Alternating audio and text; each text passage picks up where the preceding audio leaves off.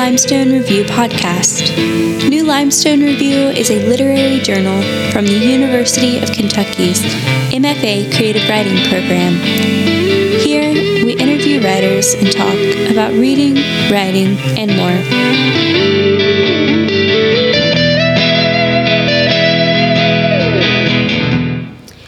Keith S. Wilson is an Affrilachian poet and a Cave Canem Fellow. He is a recipient of an NEA Fellowship, as well as fellowships grants from Loaf, Kenyon College, Tin House, MacDowell, Vermont Studio Center, UCross, and Millay Colony, among others. Keith serves as assistant poetry editor at Four Way Review and digital media editor at Obsidian Journal. His first book, Fieldnotes on Ordinary Love, was published by Copper Canyon. His work in game design includes Once Upon a Tale, a storytelling card game designed for Lurie Children's Hospital of Chicago in collaboration with the Field Museum of Chicago, and Alternate Reality Games for the University of Chicago. He has worked with or taught new media with Kenyon College, the Field Museum, the Adler Planetarium, and the University of Chicago. Welcome, Keith. Thank you. So, we're going to talk about writing and process, form, and then some questions about teaching and writing and how that works together today. So we're going to start off talking about process.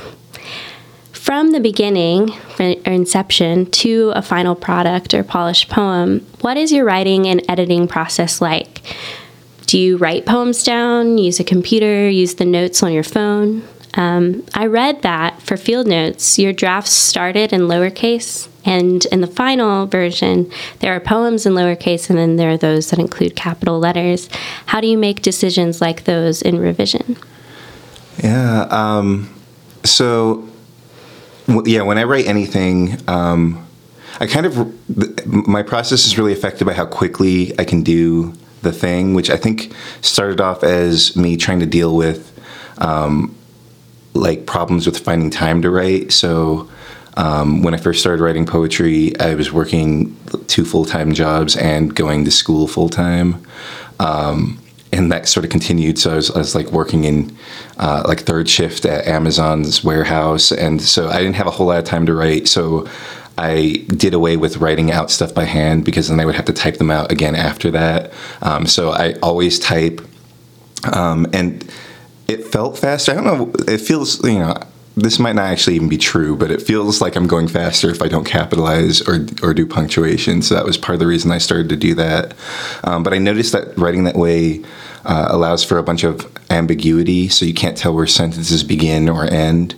And so when I write, I prefer to do that now because after I'm done, I'll decide whether or not I'm going to fix everything or not, and I'm really interested in the ways that certain lines can be read more than one way.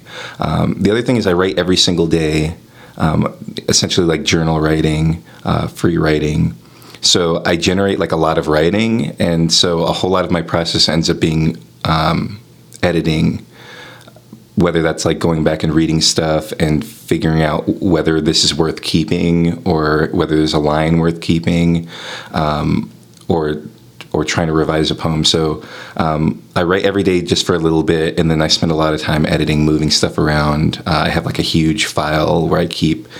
The file is literally called scraps.txt, and it's just a list of lines that I think are decent. Or very good, but I don't know what to do with them. And so I'll go through them sometimes and be oh, this actually works in a poem I'm working on, or this will be the title of a poem. So my process is kind of all over the place, I guess. But it's all digital. It's all on the computer.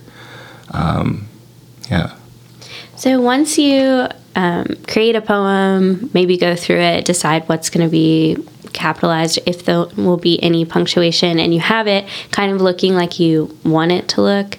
From that point, how much extra revision are you doing? A lot? Or do you find yourself kind of, once you get there, being satisfied with that? Oh, no, I'm never satisfied with it. I've decided that after something's been published in a journal, I won't mess with it again unless I think it's going to go into a manuscript. And then after it's in the manuscript, I'm done with it. Or, you know, after, like in the case of my book, these poems are done. Even though, you know, having read them out loud a number of times after having the book published, I kind of want to revise them more. But I'm like, they're out in the world. A lot of people will experience them this way when I read them out loud, or if they buy the book, they have to be done. But I'm constantly editing. Every time I do submissions, I go through them again and look to see if any of them need to be edited anymore. So if it feels like too much, like this poem really needs a lot of work, I just put it aside and it won't be sent out. But usually there's just like little like one word changes that I'll go through. But I do that every single time I submit. I do it just in general, like when I sit down to write, I'll go back and look at poems and read them out loud. One of the ways that I edit is the sound of something being read is really important to me. So I read it out loud, and if I ever hang up on something, that means like something needs to change. So I'll read everything that I write like hundreds of times probably, because I also will stop. Like I'll start reading the poem, and the moment I hit a line, I'll stop and I'll try to fix it, and then I start over. So it'll take me forever to even get all the way through the poem.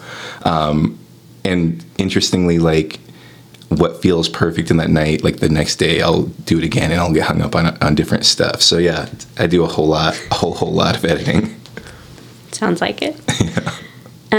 When did you start writing? Did you write at all when you were a kid or a high school student? And I know that you attended Northern Kentucky University, isn't that correct? Yeah. And did you major in English when you were there? So I've been writing since as long as I can remember. I was always making things. I made board games and greeting cards and short stories when I was little. Those are like the three things I remember making a lot of. And I always thought that I would write books. And to me, books were I guess essentially novels. They were like one long story. So it wasn't until college that I decided to write poetry, although I read it. And I've like gone back and looked through files, and I did write poetry actually. It was like very influenced by Edgar Allan Poe, very rhymey and dark. So yeah, I've been writing forever. At NKU, I majored in computer science for 4 years actually before I switched to English, which is part of the reason that I had so little time. Is when I switched to English, my requirements were all messed up. I did not have any of the correct things to graduate. So I had to ask special permission to take extra classes to try to get finished in a reasonable amount of time. But yeah, I went to school actually in computer programming for a little while, for a long while, and really did not enjoy it. I think I half chose it because I'm interested in technology and video games, and always did decently in math, and half because I was just very introverted, and it felt like if you're an introvert, this is what you take, which is probably I think people are still doing that, but that's not. Those are not necessarily reasons to go to computer programming. You really should enjoy, I think, some of that, because you're just sitting in a room staring at a screen for hours and hours. And I essentially do that now with something that I love. I can't imagine doing it with something that I could care less about. Yeah. People would come to class so excited about an algorithm that they had figured out, and I was I cannot believe anyone wants to talk about this right now. But that's I would come into class with that same excitement with when we were talking about writing. So that was the switch for me. Cool. And you grew up partly in California and then in Northern Kentucky. Like we just said, you attended NKU, and you belong to a group of writers known as the Affrilachian poets, and that term represents really a combination of Appalachian and African American. Is that correct? Yeah. And I looked it up online and found the full list of members, which is impressive and long. And it says that Affrilachian represents the multicultural richness of the 13th state Appalachia, which is not a racially homogenized region as some may think. What is it like to belong to this group and to represent them and the region in your work? It's everything essentially. I don't know where I would be if I didn't have a community. When I switched to being an English major, I had no idea what I was doing at all. I was like really convinced that I would like achieve something, but I didn't know what that would be. And there's like not a lot of support for the arts in general, especially depending on what you're writing about. So I didn't realize that when I was writing about like racist things that had happened to me, that people were not engaging with it, not necessarily because it was not good, but because they were uncomfortable talking about it, which is like something that I recognize all the time now when I teach. Depending on what someone's writing about, students will just like not say anything, or they'll say that's good and then that's it, which you like sense when you're writing that like maybe someone didn't mean that, or everyone else had all these other comments to say about these other poems, but no one ever has anything to say about mine. And so like meeting other people who had experienced many of the things I've experienced, it really guided the way that I think about writing, that I think about community, that I even think about Kentucky. I did not have I had a lot of experiences that were very negative moving from California to the part of Kentucky that I'm from. The most famous thing that happened recently is like the Covington boys controversy. That's like right where I grew up, and on the school bus, I got called all kinds of racist names. People didn't know what I was. They thought I was Mexican. So like for the first time meeting other people of color, meeting other Black people who were writing what I was writing. It was everything. And I've moved away. I live in Chicago now. But growing up in Kentucky has, I write about it all the time. I think about it all the time. I think you carry the places that you're from everywhere that you go, from like the ways that you say things to the things that you prefer to do. People, will ask me, they'll think I have an accent. I don't entirely know what this is, but people ask me what my accent is, and depending on who I'm talking to, they'll be like, oh, it's from when you lived in California, or they'll be like, oh, it's from when you lived in Kentucky. It might just not even be either of those things, might just be me. But you carry all that with you, and so it's been so important. Yeah, so I mean, you kind of already touched on this, but how do you feel region impacts writing? You said like you carry it with you. Do you feel any obligation towards region, or do you think that it's just like a natural input-output? Well, so I essentially write rhetorically. I care about things, and I want to learn more about them, and I want to communicate things that I've noticed. And not everyone necessarily thinks about their writing that way. To me, it doesn't feel like an obligation to write about write about race or gender. It's hard, but whatever I would write about would end up being hard in some way. I think it's just like part of the process of sharing. Sharing is hard, whether or not it's even artistic. So I think it's important, and I kind of wish that everyone did it, but I also understand that like the way that people share and the kinds of things that they share is different. I kind of hate the idea that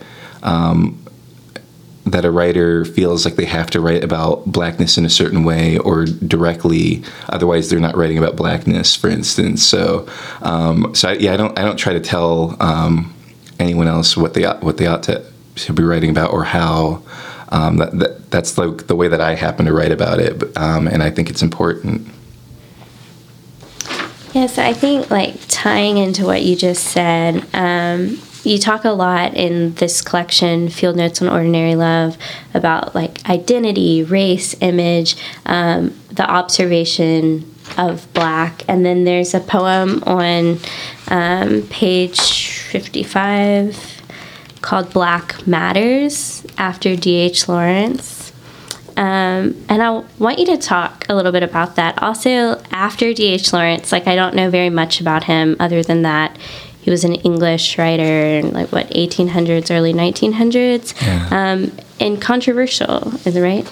Yeah, I mean, in a certain way, all writers from, if you go back far enough, were controversial. Yeah. So this is a poem that I'm trying to think of how to describe the process of having written this. But it's essentially after a poem, I think it's Shadows by D.H. Lawrence. It follows kind of like the sound scheme of the poem and kind of the line length. And it's a poem that I find really fascinating because of the way that it sounds and the ending. So he also has this ending that's sort of like my having told you plainly where they are or how they are, which I feel like is such like a... It feels the poem that he wrote. I can never entirely figure out what it's about, which is one of the reasons I find it interesting. And then he just states this thing at the end, like I've written a whole poem about this. How is it that you've missed what I'm talking about?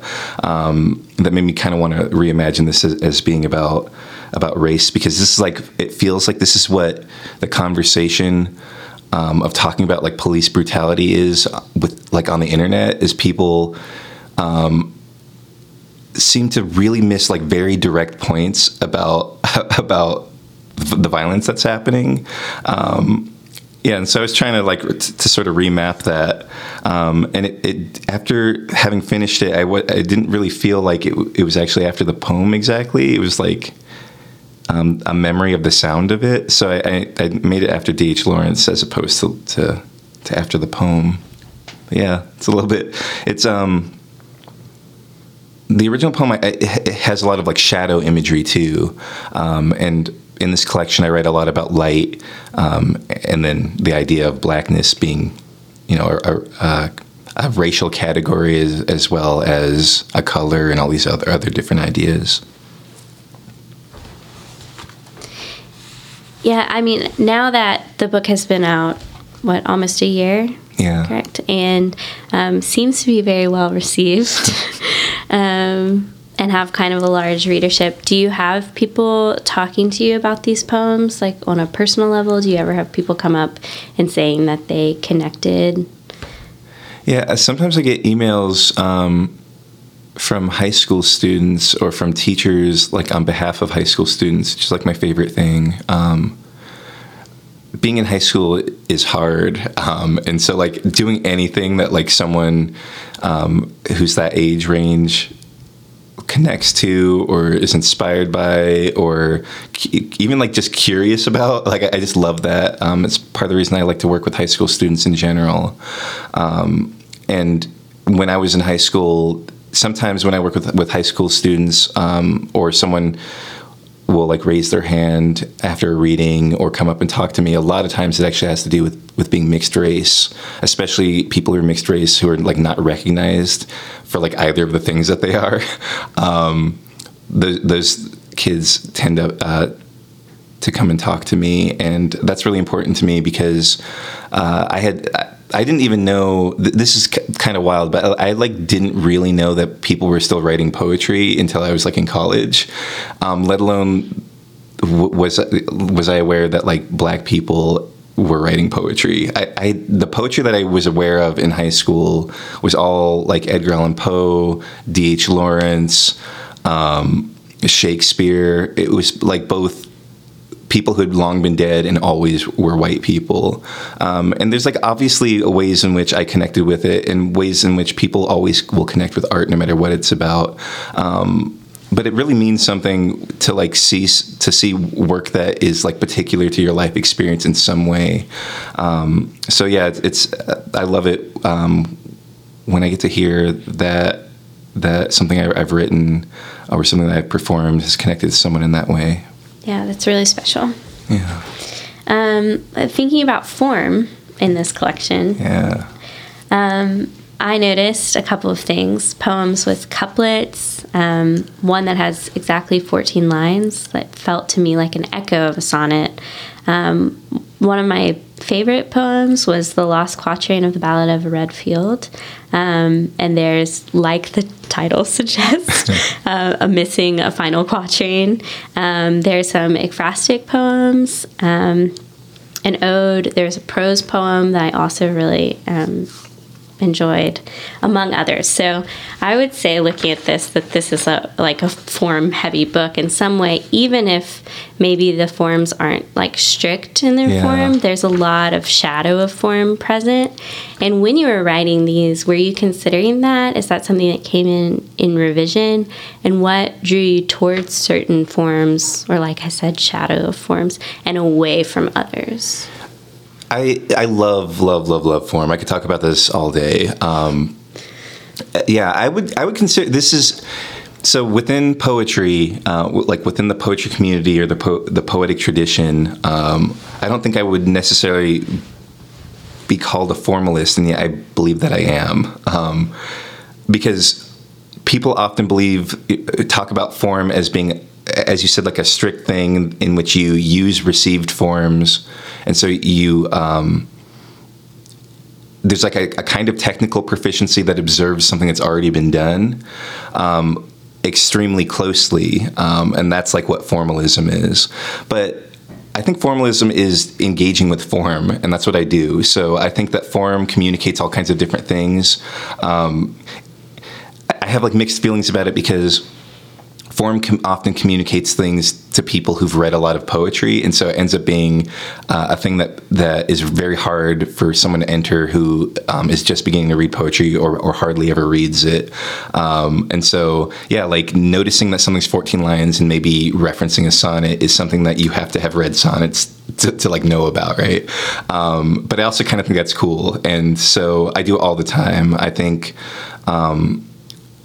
the way that form works is it often communicates something without you even having to read the poem. Like even the form of a poem, the fact that there are line breaks, the moment that you look at something before you even read it and see that it has line breaks, you have all these associations with it, that maybe this is elevated writing, that maybe it's serious, maybe it's autobiographical. And those are like things that may not be true when you start reading it, but they're the things that you come to the poem thinking about, and in some ways the poem is still sort of talking about. So if you've written a sonnet, when Gwendolyn Brooks wrote the Aeneid or the Aeneid, she wrote this epic poem about like an ordinary black woman, and she was saying something about black women being deserving of epics, and she was saying something about what epics have traditionally been, right? And so I have it's something that I care a whole lot about, and I'm always writing about. And in terms of like why I choose them or what I avoid, I don't know. It's sort of like what inspires me in the moment. Sometimes I'm writing something and it's not in form, and I realize like, oh, this actually has a lot to do with this other thing, and I can actually sort of reference it not directly with the text, but with like the form that the text takes. So, like couplets are a way to make something feel more formal than it would if it was just like a block of text, or the poem that you're talking about, the prose poem. I find myself defending pigeons. To me, part of the reason that I did that was that prose poetry, like on the page, looked like a newspaper column, which I reference in the poem, and it's like such an ordinary thing, and I write all about like ordinary things and the ways that they're beautiful in this collection. So I kind of wanted to like reference that without ever having to like write that in the text of the poem. I don't know if that answered everything that you asked. Okay. Yeah, absolutely. And I think that's helpful for people who are interested in poetry and learning about poetry and the way that they think about form. Yeah. For sure. I think a lot of people coming to school now for English or for creative writing feel apprehensive towards form because it feels so traditional and so old school, but like what you're describing is a really modern way to engage with it. That's super powerful and helpful, I think, for people like me in an MFA program right now. I think that there's a way that form becomes sort of like a gatekeeping device. This is true of all kinds of technically proficient demands made upon artists, that traditionally the people who have had access to the things that would make them good at that, whether it's like painting something photorealistically or like recognizing iambic pentameter, those are things that are given to only certain people, and that when you demand that this is how writing poetry, or this is how writing formal poetry, this is how you have to engage with it, the moment that you make that demand is the moment that you like shut out a bunch of people from being able to engage with poetry in that way.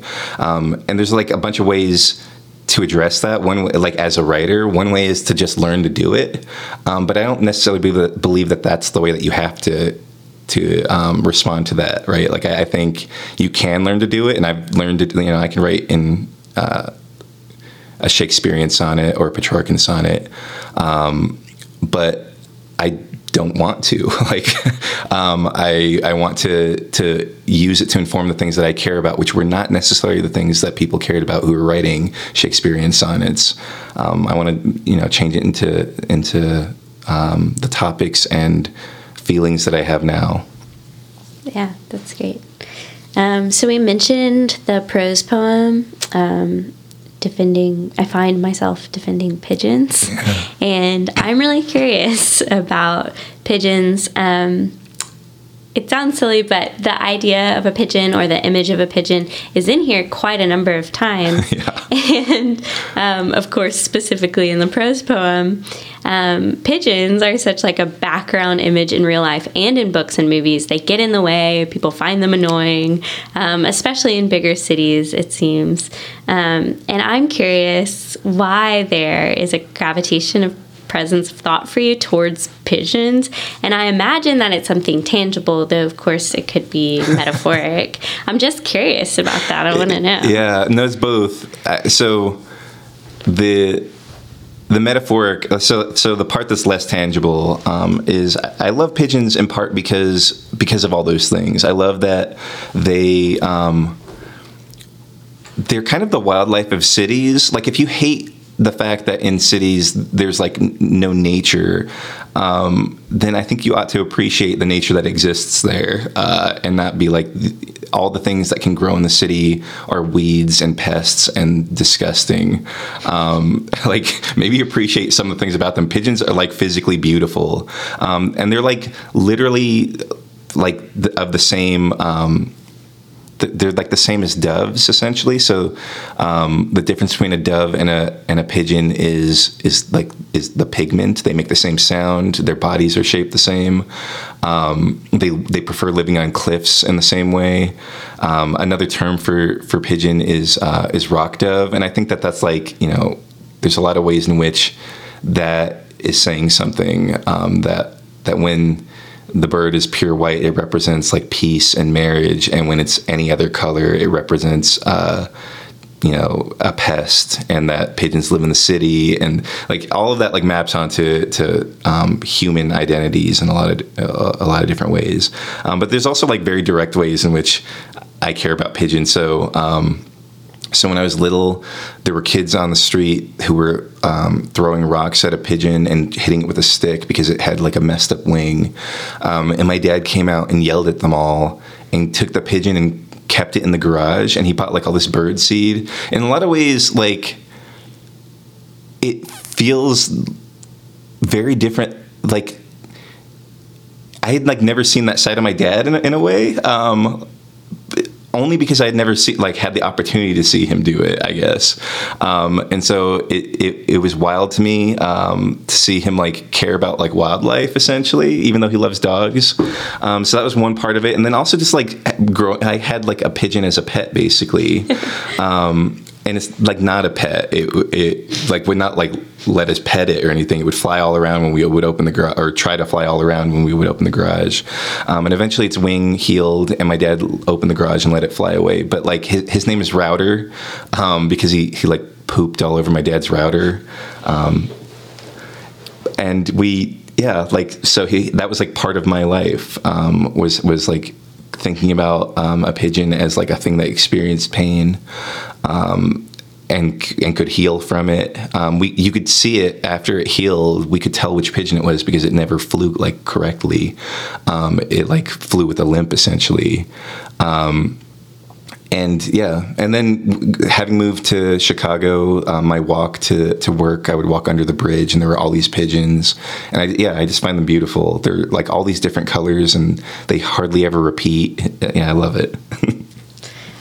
That's really interesting, and a lot I did not know before. Well, you mentioned your dad caring for this pigeon, and your dad has a strong presence in the book, in Fieldnotes of Ordinary Love, in a lot of ways. One of the things that stood out to me is that it seems like, and I could be incorrect, but it seems like you grew up with kind of like science as sacred. Yeah. Would you say that that's true? And that seems to be, at least in part, because of your father, who was an engineer. Yeah, he was an electrical engineer. Yeah, it's like a whole lot because of him. Yeah. And so I'm curious about the ways in which that impacted you growing up and how that impacts the way you write. I mean, we see in the collection a lot of like scientific terms or space terms amongst other things.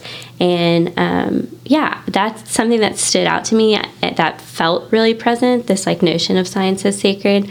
And it's totally opposite from how I grew up, which was like overemphasis on God and like way underemphasis on science. So I was kind of marveling at that and the way that seems so kind of wonderful. Yeah. I think that no matter who you are, there's something that has that space of like wonder and hope, and whether that's God or science, or I think for a lot of people it's actually like poetry or literature, that I think is like central to like living in the world in a lot of ways. I think so. My dad was an electrical engineer, and the way that we connected when I was growing up, and even to this day, a lot of it surrounds science. Essentially, like we'll talk about something, and to a certain degree, math. He loved it. He would watch Star Trek. I would watch Star Trek with him. We would talk about, if a news article comes out that's like about a new advancement, we'll talk about it all the time. And so in a lot of ways, science is also sort of synonymous with my dad. And then I have a brother who also talks about it, and it's like all of one kind that we all talk about it together, even when we don't necessarily share other interests in common. So my dad doesn't read poetry. He reads, but he doesn't read poetry, and so that's like not a thing that we talk about. But science is there for us.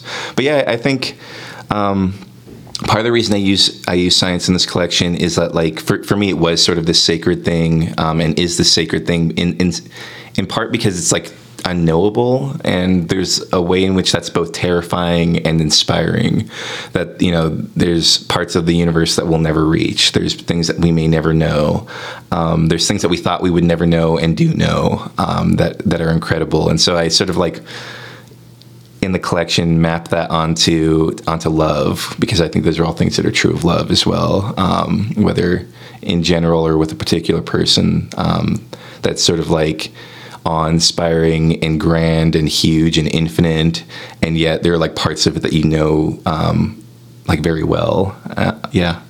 I continue to use science imagery, even in the poems that I write, having written after this book. Yeah, so, I mean, one of my questions is, what kinds of poems are you writing now? Are you still writing poems? Are you doing some, like, genre blending stuff? Do you find yourself exploring the same or similar themes? I mean, you mentioned science, or have you branched off into something new? I think my themes are probably all the same. The stuff that I'm writing is very different in a lot of ways. So I've like pushed the stuff I was just talking about with form. I pushed even further. So the stuff that I'm writing now are highly visual. So I'll use pie charts or graphs or diagrams or pictures, and then I'll sort of write and try to integrate it into the thing that I've drawn or sketched out. And part of the reason for that is what I was talking about before, that forms communicate things. I'm interested in the ways that forms can communicate things even when they're not from artistic traditions. So if you look at a pie chart, you have certain ideas about what that might mean, again, without having to even see what it's about. So it often has to do with breaking something down into percentages. And so I have like a poem in which I use a pie chart, and the key for it, or the legend, has to do with my identity, because that has to do with the one drop rule and the idea of race has existed in America, in which for a long time we talked about race as having to do with percentages, essentially, that a mulatto is half black, half white, and there were quadroons and octoroons. And so I can sort of use a visual form that, in fact, a lot more people have associations with than with poetic forms, because almost everyone has seen a pie chart, but not everyone knows like what a hustle is or would recognize it. And so, those are the poems that I'm writing now. The text of them is probably similar to some of the things I'm doing in Fieldnotes on Ordinary Love, but the like actual forms that they're taking are very different and are weird in terms of like knowing how to share them, which is like a whole new thing. So a lot of the poems now are so visual that they either don't have a way to read them out loud, or they have so many ways to read them out loud that you just have to choose one if you read them out loud. And that's like not the case with this book. Almost every one of these poems, actually, a couple of them are not not read this way, but most of them I can read out loud, and that's the way that you probably would also read it out loud. And the new ones I have are so visual that there's stuff that's like only happening visually on the page, and you couldn't really read it. So that's the new stuff I'm working on. We'll see. We'll see where it goes. Well, I can't wait to see it. How do you think, this being said, the way how visual these new poems of yours are, do you think that media can interact with poetry and maybe should, as we keep entering the age of technology? And I mean, you are both a video game designer and also a poet. Do you incorporate the use of different kinds of media into teaching or writing poetry? Yeah. So I try to use it when I teach. The difficulty with teaching with technology, which any teacher who's ever tried will tell you, is like getting things to work. There's like only so much of the class time you want to devote to like troubleshooting. It can be really hard. You kind of need like a program that supports you specifically with that maybe you have someone in the class helping you, or a lab or something. So I try, but it's hard. Technology is like ironically a way into making something accessible and making something totally inaccessible, and the lines like razor thin. But yeah, in terms of like writing stuff for media, I think whether like whatever your opinion is about it, it's going to happen. And so I don't know that I even feel the need to like make sure that it happens, if that makes sense. Like I've experimented with writing poems that are interactive, and it's really, really hard. So poems are traditionally like really focused on authorial intent, that like here's the order in which you will read these words, and here are all the words, and like that's like the starting step of most poems. The moment that you make something interactive, you can't control the order that they'll read something in. You can't even control necessarily that they'll read all of it. This is like the case in like video games, that one person will play a game and go to one continent and another one will go to another continent, and they'll never experience the same game. And that can happen, when you're writing interactive stuff, when you're writing in totally new forms, you run across all these things that are not difficulties in the original form. And so I don't know, I'll keep working on it and try to make something good, but it might be the case that the person who figures this out, who makes it work, is someone much younger than me, someone who grew up seeing no difference between reading on a laptop and reading in a book, where I was, I didn't have laptops when I was growing up. So there is still some sort of distinction in my mind, even if I try to break it, that these are two different things. It's sort of the case with all new genres, all new music, that the people who are really innovating in that thing are often the people who grew up among all the other different things and combined them. Yeah. So yeah, I think there's all kinds of amazing stuff that will come out of writing that uses digital media, that uses video and sound and video games. And I'm kind of working on it, but it might not be me. It might be someone else. Yeah. Cool. Well, to close out our time together, would you like to read us a poem from Fieldnotes on ordinary love? Sure. What poem should I read? I guess I'll read, having talked about it, I'll read I Find Myself Defending Pigeons. Okay. I love how you never find their bodies, how they never rest their eyes. I love how their breasts are comforters unfolding by their breath.